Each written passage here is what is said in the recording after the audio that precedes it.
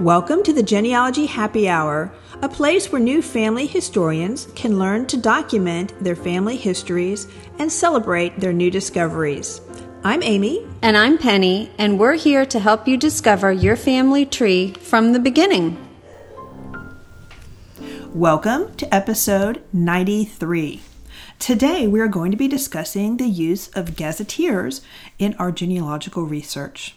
But before we begin, Penny, do we have a wine for today? We do indeed have a wine. It is from the A to Z or A-Z Wineworks. It's a Pinot Gris from Oregon.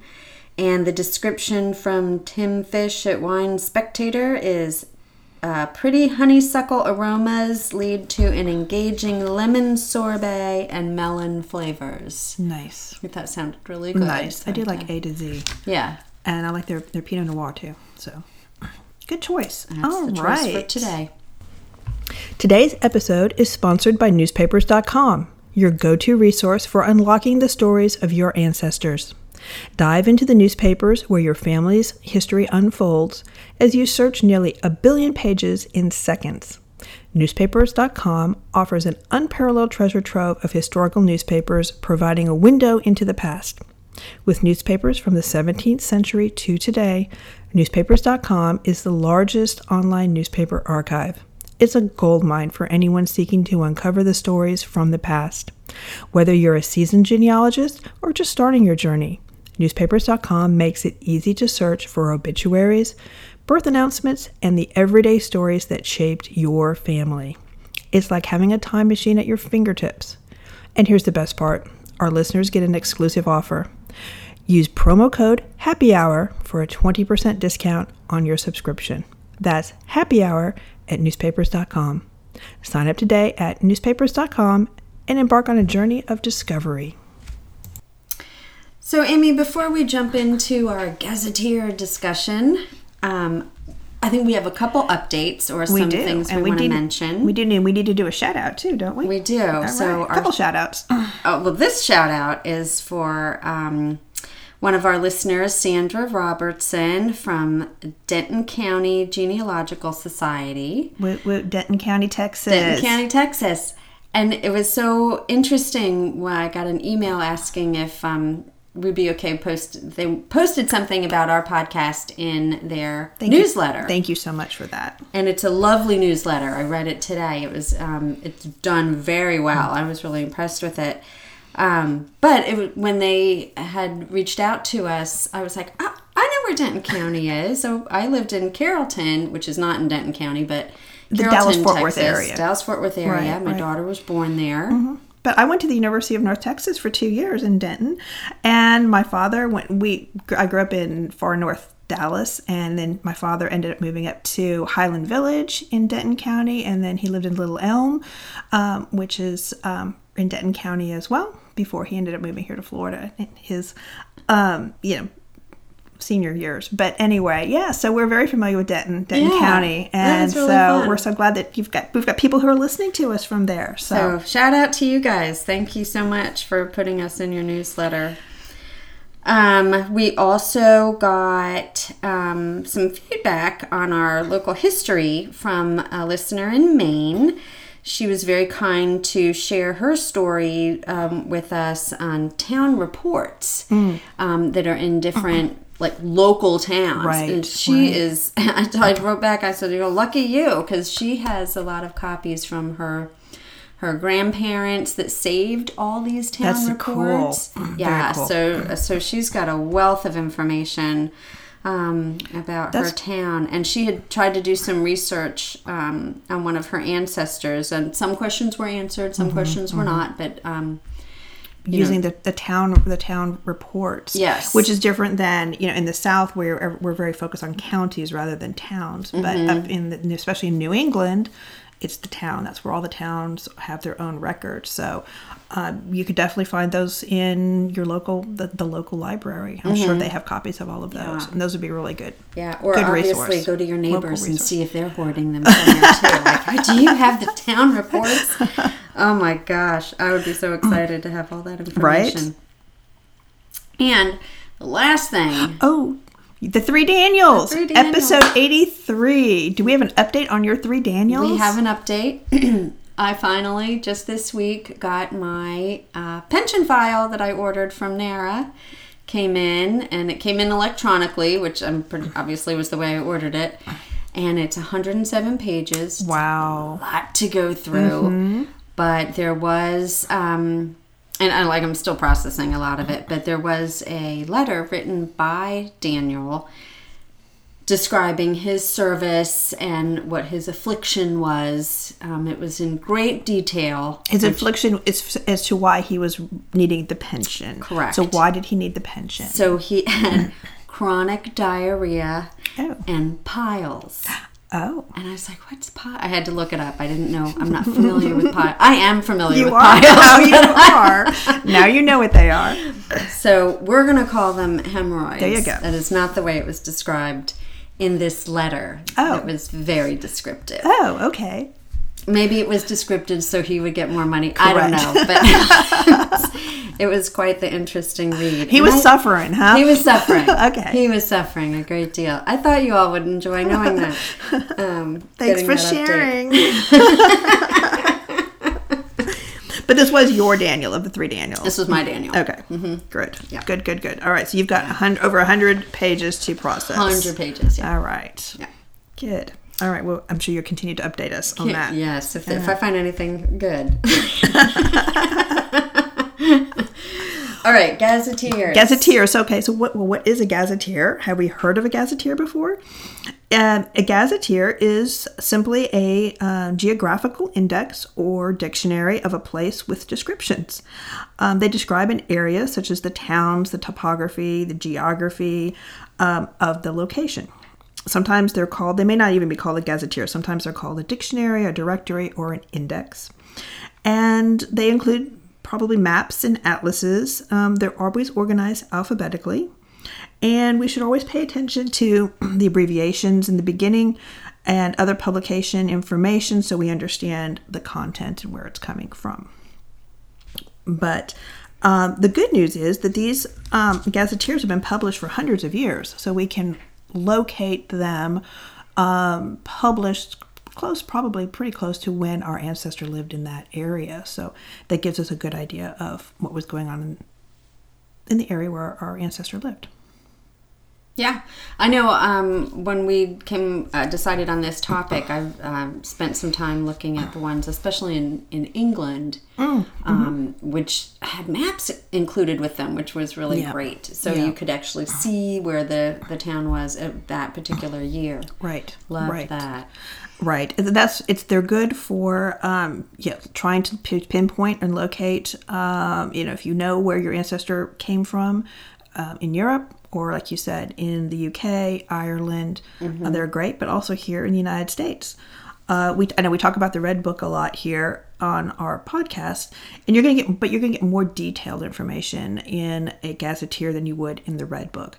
But there's probably going to be less information than you would in a county history or the town reports or something like that. It's going to be a little bit more generalized than that. Yeah, and I think too, depending on how big the town was or how important it was, or just thinking of it, the few that I found, one would list what the industry was. One said cattle was not good from this town, right? Or agriculture wasn't great, but they did have a big a mill for wool. Right. So right. That was their benefit. Right. I found the Gazetteer of the State of Vermont, which was published in 1824 by Zadok Thompson. And my ancestors lived in Vermont in the late 18th century. So I know they were there in the 1780s, 1790s, and they were there in 1800. But what the information I was able to get out of the Gazetteer that really helped me was, well, first of all, I found it on, it was indexed on, it was imaged on the Internet Archive, which is great because you can just go page by page. It's color, it's like digitized. looking at the book. Exactly right. Yeah. And the table of contents shows that how the publication is organized. It went by, geographical descriptions, natural history, political institutions, and society. And then it went basically from A to Z, all the little towns, the counties, everything, and gave a little descriptor. So I looked up Pownell in Bennington County, and it said that it was a settlement that was started in 1761, and by 1791, the population was 1/3 of Bennington County and 1/5 of the state, and that there was about 1,746 inhabitants. It said there were numerous dairy farms, and that made sense to me now because when I was on FamilySearch.org looking at the records that they had digitized from this area, there were earmarks that were recorded from the cattle. And I think one of my ancestors had an earmark there. So now I know, what kind of cattle was being raised or what they were doing with, why the cattle were there. Because they had dairy farm. He was a dairy farmer, right? They said they had very good dairy farms there. All right. And then later in the book or in the publication, when it kind of gave an overview of Vermont, this was very interesting. It said about 1810, immigration into Vermont slowed because of a period of very cold seasons, is what they said. And the inhabitants left for better climate conditions along the Ohio. I'm assuming it's the Ohio River. Mm-hmm, it sounds like it. Then by 1817, the climate warmed and immigration from Vermont stopped. This is interesting because, like I said, my ancestors were there in the 1800 census. They were enumerated. Mm-hmm. But in 1810, they had left and they had gone south to the middle of New York State. And then by 1820, they were in Ohio. Okay. Which is what some of the Ohio research that we did when we went on our little road trip. So now I understand why my ancestors left Vermont and kind of went south and then west. It was freezing. So yeah, it was very cold, and then it got warmer. So they had like a little. Mm-hmm. Mm-hmm. Yeah, that makes perfect 10 to 15, sense. 10 years there, or 7 years there when it was really cold. So it also said that all of the early settlers were almost wholly of English descent. So that also gives me a clue as to probably, the origin of my ancestors who were living there in right after the Revolutionary War. That's very helpful. Yeah. And then a few years ago, I purchased the New York Family History Research Guide and Gazetteer, published by the New York Genealogical and Biographical Society. I think I bought it at one of the NGS family conferences. Okay. And in addition, it also has to the Gazetteer for all the New York counties, which is very helpful. It also lists all the repositories, the print and online resources for the counties. So it's just got a whole bunch of these, have a whole bunch of information that you can get for the modern ones who are republished that help to really help you with your genealogical research. So Not only does it tell, in the census for 1910, it says, my ancestors live in Smithville. Mm-hmm. Well, I can find Smithville in the Gazetteer, in that county, and then what resources are available for that county. It's very, very helpful. Yeah. I noted when you were talking about how big the town was and all that. I know I looked up somebody in the West Virginia Gazetteer that went through all the different counties and towns, and not every town was listed in there. But the one town I was looking for, this town of Scott, back in 1892, had a population of 120, and that's where my family was at that time. So I'm like, 120. This is a tiny town. Tiny town, right? Well, speaking of tiny towns, we all, those of us who need to do research in Germany, particularly. Or anywhere in Europe, you have to know the town. You have to know where they're from. And so Gazetteers come in really handy for that. There's, for German research, there's Meyer's Gazetteer of the German Empire, which was published in 1912. And Ancestry has it imaged on their website. Go into the catalog on Ancestry, put in Gazetteer, Germany, and it'll pop right up. But I put the tiny little town where my grandfather was born in Germany, Biesland, and it's literally, it's a crossroads, and that's all. that's there, but it pops up. It's recorded in the Gazetteer. It comes up. Now you got to get your Google Translate out. You got to put your camera on so you can. And it gives you a location. Like biggest city where it's near. So that will help you then find it on a map. Right, and then where records might be. Correct. Exactly right. Exactly right. So. Yeah. Oh, that just makes me want to. My family that does come from Germany, in this little town of Kirchwalsede, their records are all held in the bigger town down the road, which I love to say the name Visselhoevede. I know that's probably not how you say it, but we love to say Visselhoevede. Anyway, great town. And a lot of those records are now online too at Ancestry. And just speaking of, I have to say, it's when we're doing research, and we all probably have a ton of people in our tree. Like, we're constantly adding people to our tree. Mm-hmm. And we're not researching every one of them all the time. But when you circle back to somebody that maybe you haven't looked at in a year or two, it's amazing what records are now how many available. More? Mm-hmm. And you're like, it wasn't there before. And now I've got a marriage record. And, because I know they have the shaky leaves with the, all the, I can't go through all those hints. It's just whoever I'm working on. Right. Otherwise I'd be just swamped with checking out all those hints. But it's incredible what they're is constantly being digitized. Constantly digitizing more. Yep, for sure. So you always have to circle back. Yeah. Always circle back. So, the other thing that a Gazetteer is good for is the names and spellings change over time, and where your ancestor may have been enumerated might have changed names. So a Gazetteer then will help you then cross-reference to find what the current city's name is or where it exists.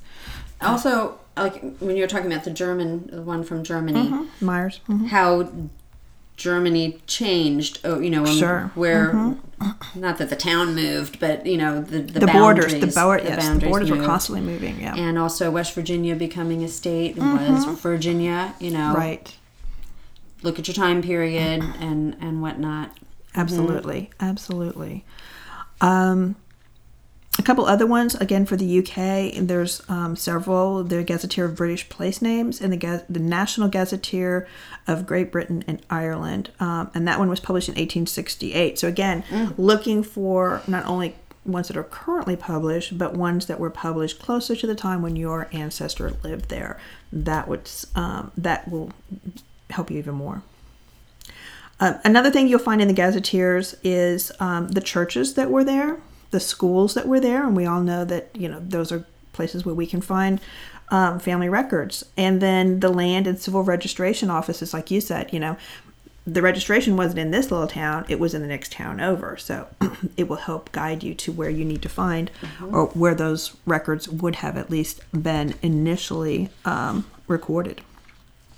So, and then migration patterns and transportation, you're going to find out, was there a train that came through the town or, in my case, I found that migration, the reason why my ancestors migrated, but maybe, how did these two people get married when they lived, across in two different places across the state? Well, if there's, a train going through there, certainly very easy. And I had a couple using the one from England, finding, the town that their ancestor lived in. For one of the things it said in the description was what station, the train station in that town was even listed. Yeah. Right. So it's like, okay. Yep. Or a lot of times they'll have post offices. Mm-hmm. The location is the post office, so you'll be able to determine where that is. Yeah. Using the Gazetteers. So definitely something you need to look at. You can Google them. You can find them. Where do we find these, Penny? So we can find them on my first go-to would be go to the Family Search Wiki. Yes. That's they have links. Just about everything linked there. Mm-hmm. Yep. Let's see, Google Books is a good place to go. Absolutely. Internet Archives, we mentioned, that's also excellent. Lippincot's Gazetteer of the World, I liked, because you can find little towns everywhere. Let's see. Library of Congress. Library of Congress. We mentioned Ancestry. Mm-hmm. They've got about 100 of them, I think. I think you mentioned it. The Hadi Trust. Yep. And then WorldCat, if you want to locate them in a physical copy, WorldCat, the repositories nearby. So, but yeah, and also look for genealogical societies that maybe have published for their state or for their county to republish some things as well. Yeah, so. That's good. We will, I'm saying this very loosely. If y'all go to our websites, I'm not the best on keeping them updated as quickly as possible, if you can believe it. But we will put these links on our website for you. Absolutely. All right. So go check out those Gazetteers. Hopefully you'll find some information about the locations where your ancestors lived and maybe be able to find some more documents and understand your ancestors a little better. Until next time. Cheers. Thank you for listening. Please email us with any questions or comments at genealogyhappyhour@gmail.com. Visit our website, www.genealogyhappyhour.com, for additional resources, books, and wines. Don't forget to drink responsibly and never drink around genealogical documents.